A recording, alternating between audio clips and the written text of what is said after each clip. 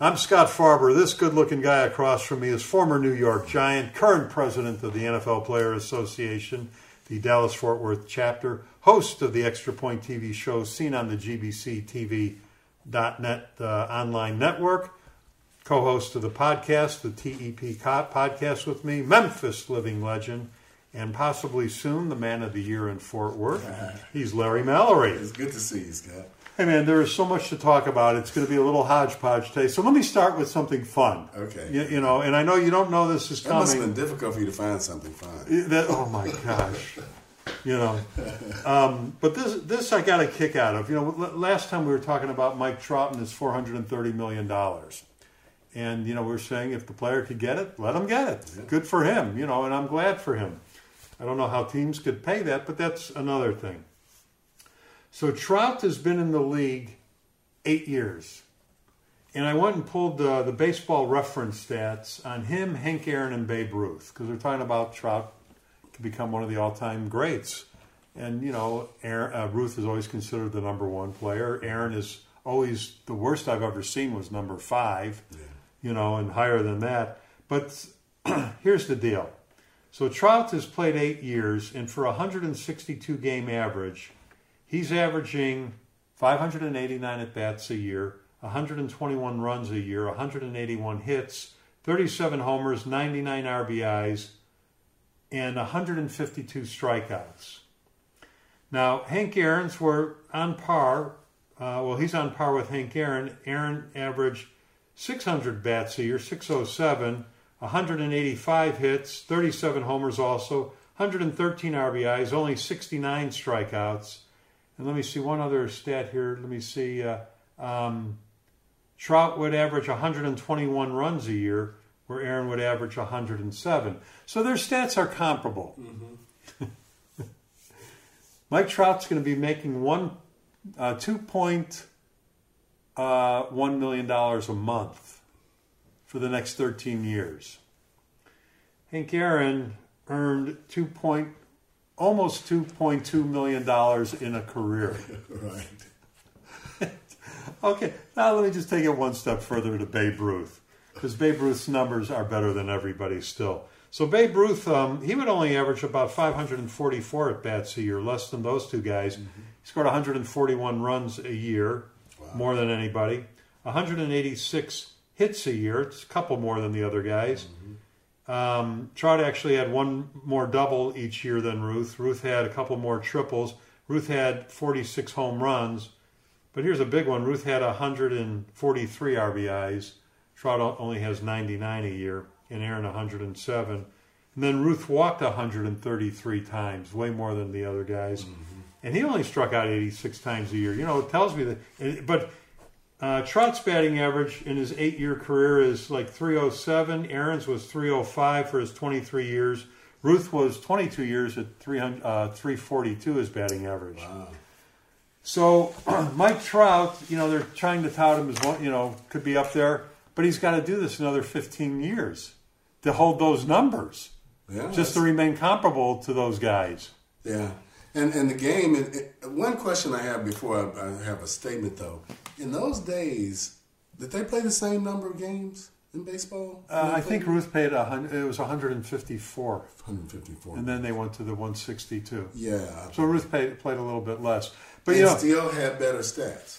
Oh, yeah. You know, that's powerful. And in the dead ball era, when he still hit more home runs than whole teams. Yeah. You know, I've heard so many arguments. I had a former client who became a good friend of mine, Bill from Capitol Records. Mm. And Bill used to argue with me, you know, Barry Bonds, he says, is the greatest baseball player. And I'd always say Babe Ruth is. And he'd go, well, how could you say that? Well, I said, well, Babe Ruth batted 342 for a career, Bonds about 300. And they both hit, you know, over 700 home runs.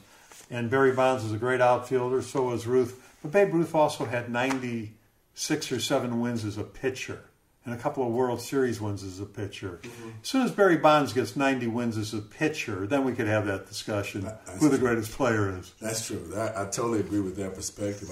But one thing I can probably predict on Mike Trout is that... he's pretty good. Well, he will never have to face divorce. No, she'll never go. Yeah. Right? The future is set. You said that very mean. Well, she'll never go. She won't. Is he even married?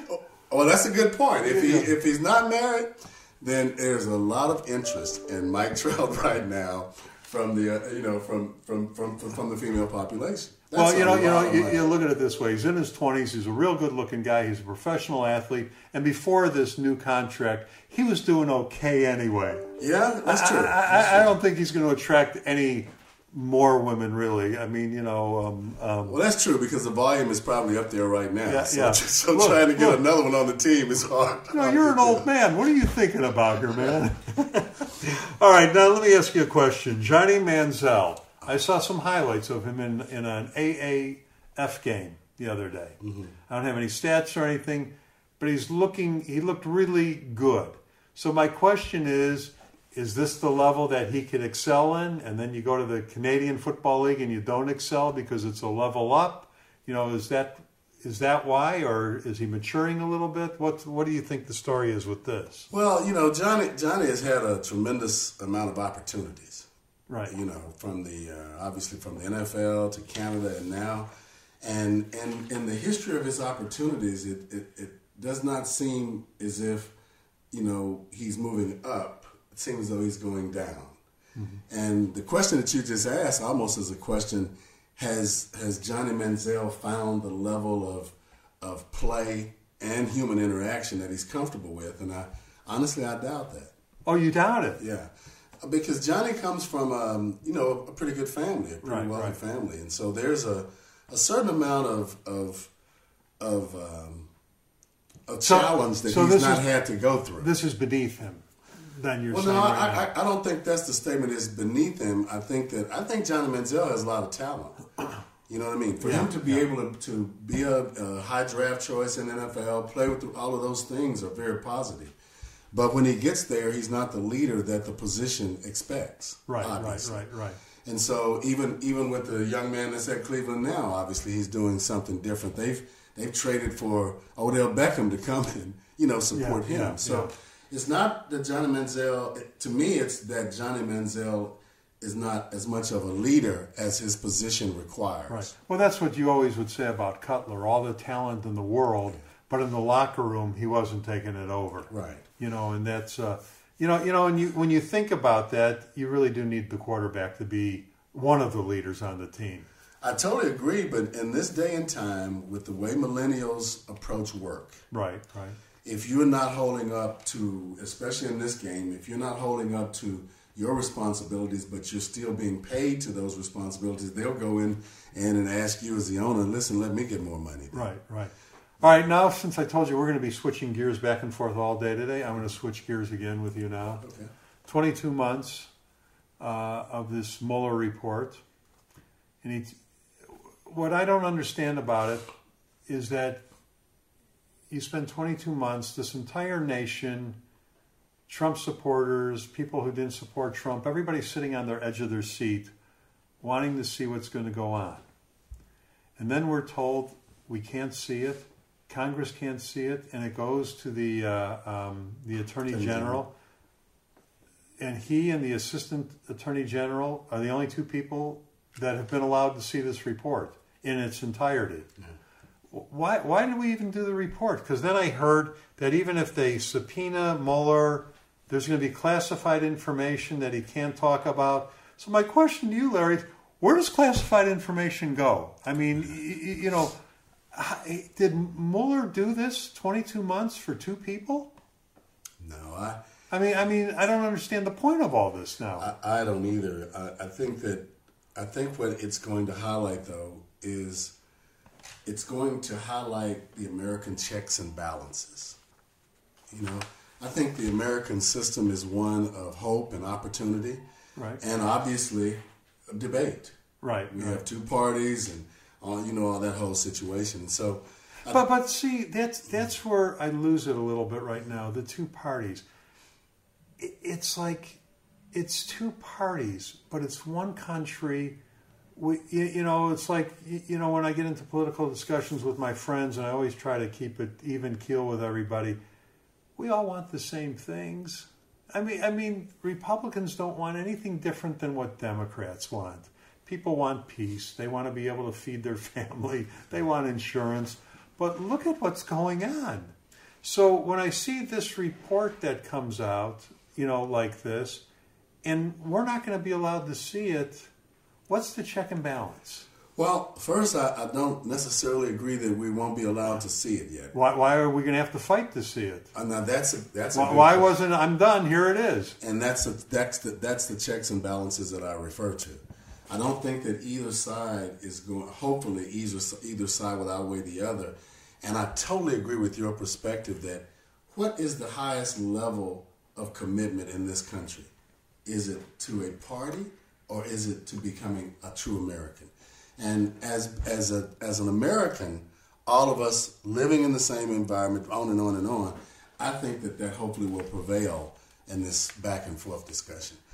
When you have, though, challenged leadership, it's much more difficult for that to prevail. Right. And I think that's where I think checks and balances will come in. That's where I think the voting system is very important in the way it works. One of my challenges, though, is why are we not paying more attention to the voting system that was possibly affected? Well, no, they said it was affected. That's right. You're right. Not possibly affected. Yeah. Well, see, that's my question. We're so worried about what Trump might have done. Yeah. I don't think that's nearly as important as what Russia did do, and what are we doing to prevent it for next time? The systematic attack. There is no, they keep saying there's nothing really being done, and they've actually lessened the work in that category. So it's that's going to become much more in play than did Trump talk to somebody. Yeah. And the other thing that I don't like, and I don't like to really pick sides, but I just don't like hearing about an enemies list now. Yeah. That just concerns me. That's not where we want to go. No, it's not. And again, I think American checks and balances are hopefully will come to play. Right. We have a military system, a police system that I don't think can be turned. Right. The way that we've seen some foreign dictators turn their military presence, Venezuela and those kinds of things. Right.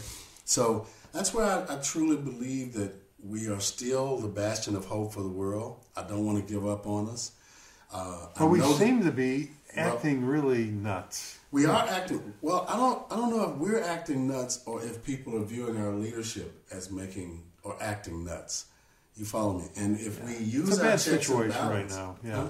It's just bad now because, and when I say bad, I'm not so concerned about what the senators, the president, or the Congress people are doing. I'm more concerned about the public, the reaction to everything. People always followed politics. Now I think more so than ever. But I don't like seeing the meanness in the masses. Yeah. That's what's bothering me. I'm sure that the congressmen, I always said that they put on a show in front of the cameras and behind the scenes they're out to dinner with each other. Mm-hmm. I really believe that. I do too. I remember there was the special on the 100 years of the White House. It was on C-SPAN. And I flipped over just to watch it for a minute. And in the background was Hillary and Bill Clinton sitting with George and Barbara Bush. Now, we know that they became good friends. Mm-hmm.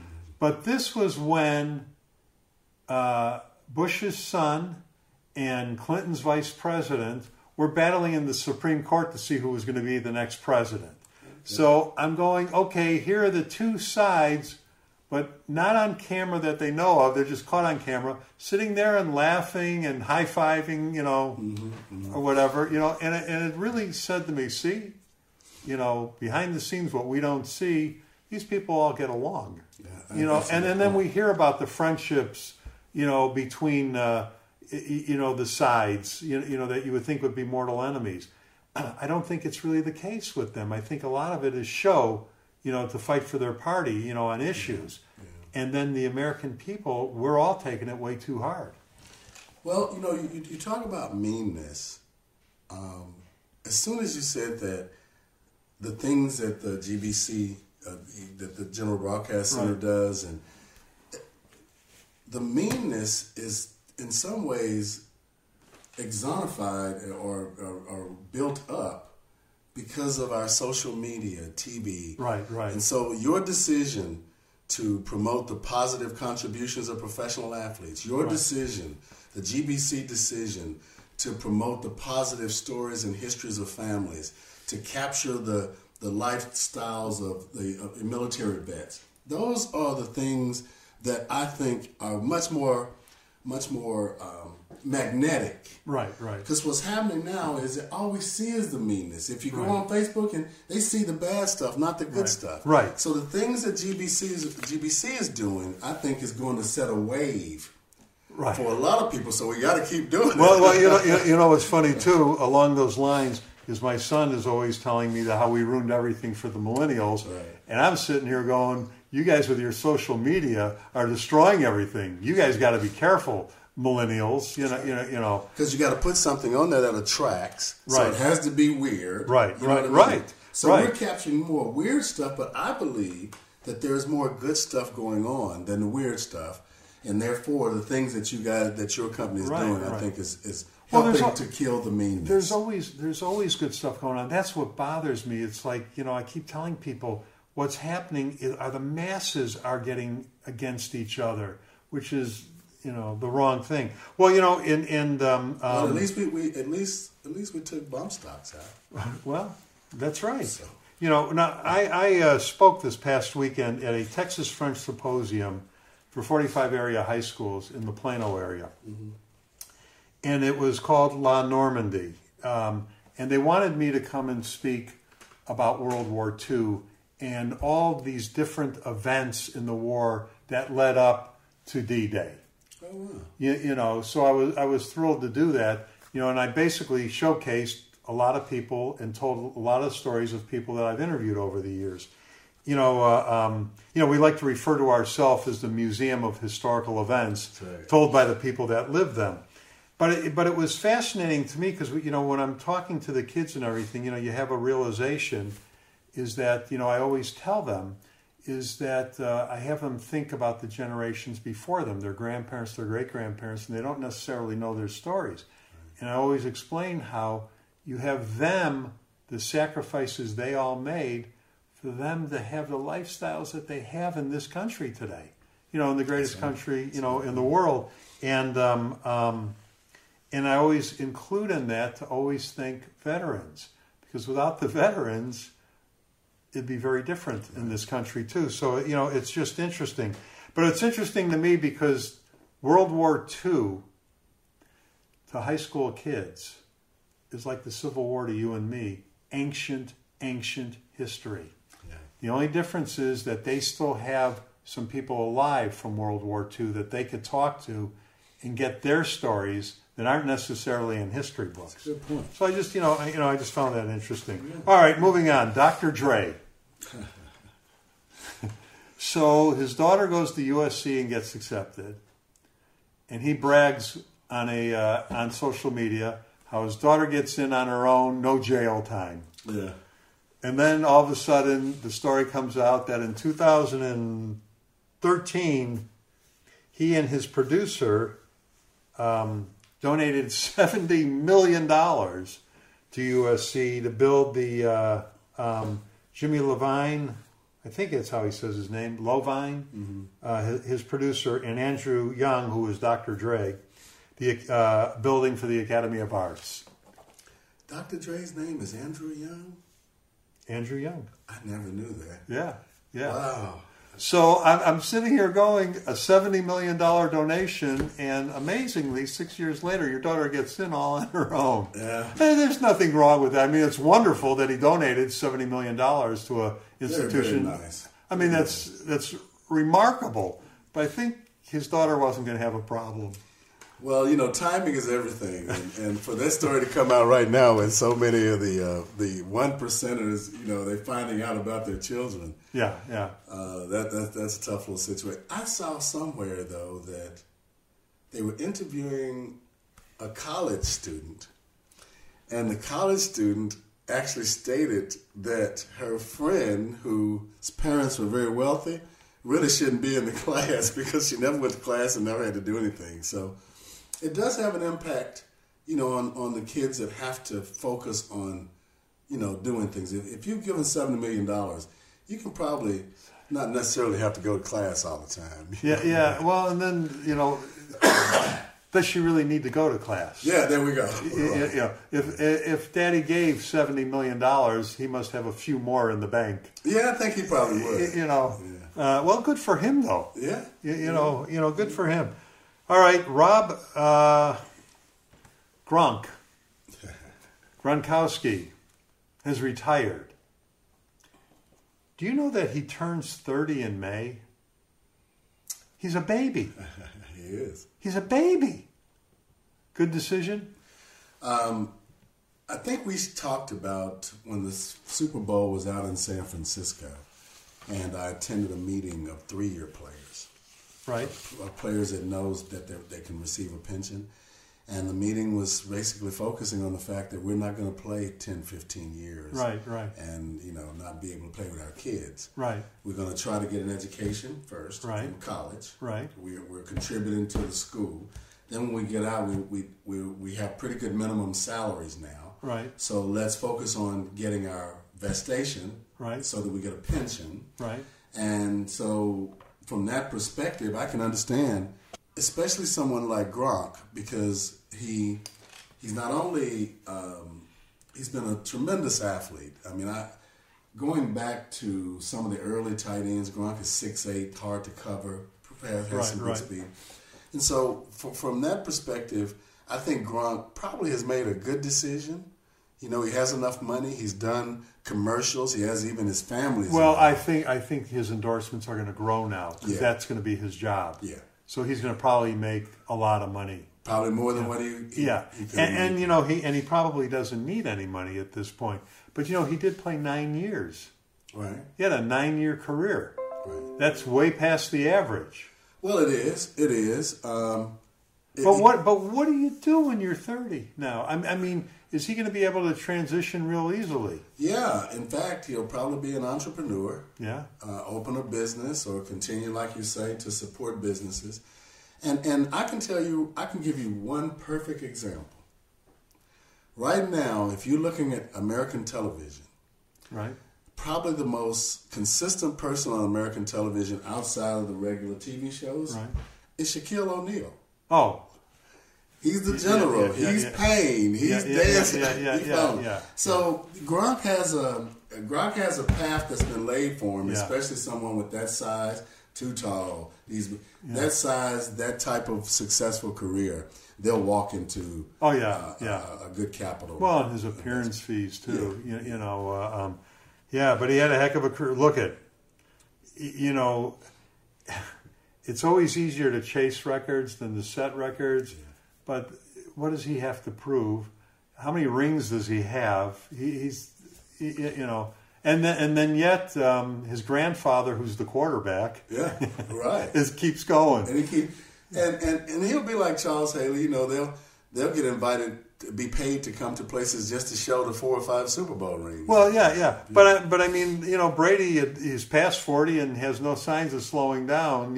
So I mean, it's amazing. But I thought he made a very good decision. Of course, Brady never gets tackled. He never gets hit. Rob would get hit a few times. He does. He does. All right, so we got the NFL draft coming up. Is there anything that you see that's going to be earth-shaking in the draft? Are teams positioned well?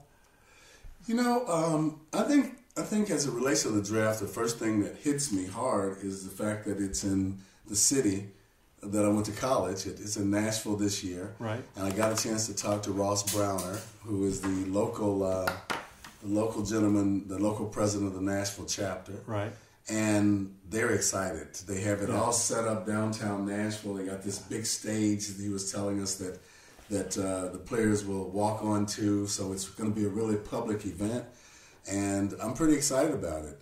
I think that Nashville has grown and strengthened exponentially, having the professional team there and the country music system there has always been. Well, it's amazing to me because I've been going to Nashville, because the record labels are our clients for the ad agency, and I've been going there for over 20 years. Yeah.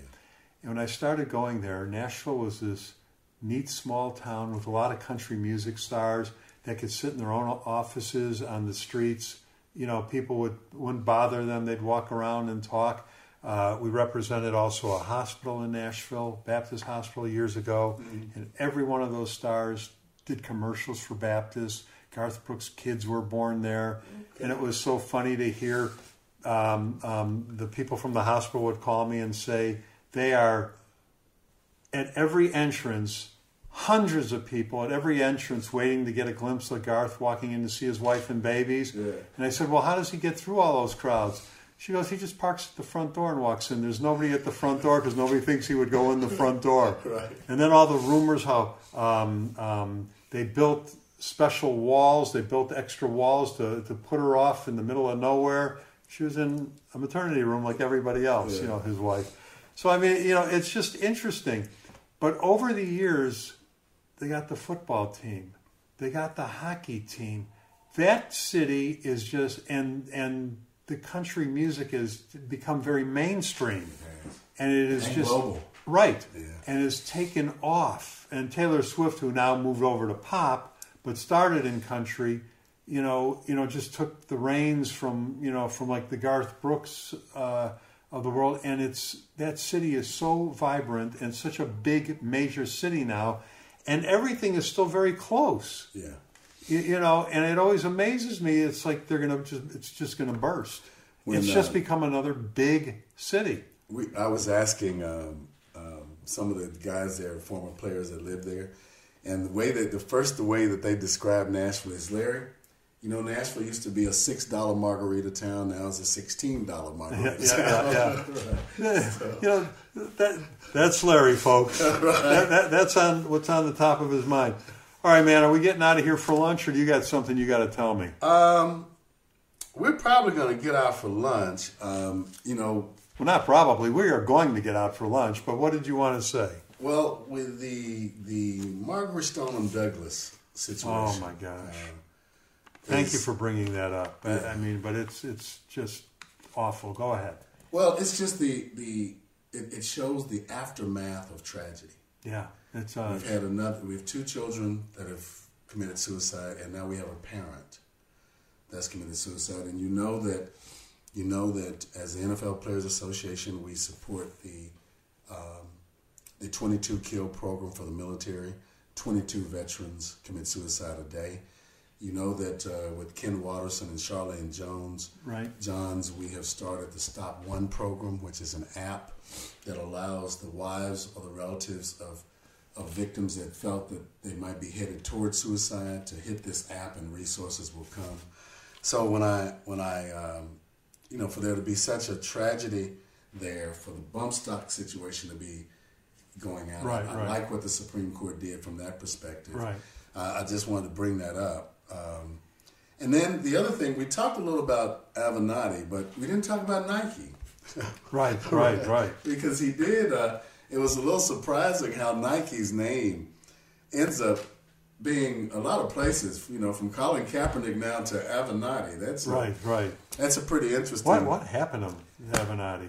Well, it seems as though he attempted to embellish or get money from Nike by releasing the fact that he had uncovered that Nike had paid some college athletes. Well, he had become some kind of a media darling. He was talking about running for president, and now he's going to be fighting to keep himself out of jail. That's a good point. That's a good point. He should have. I think he's having some kind of a public interview today to try to straighten it out a little bit. Yeah, that was interesting. The other thing I wanted to talk to you about, though, is Jussie Smollett.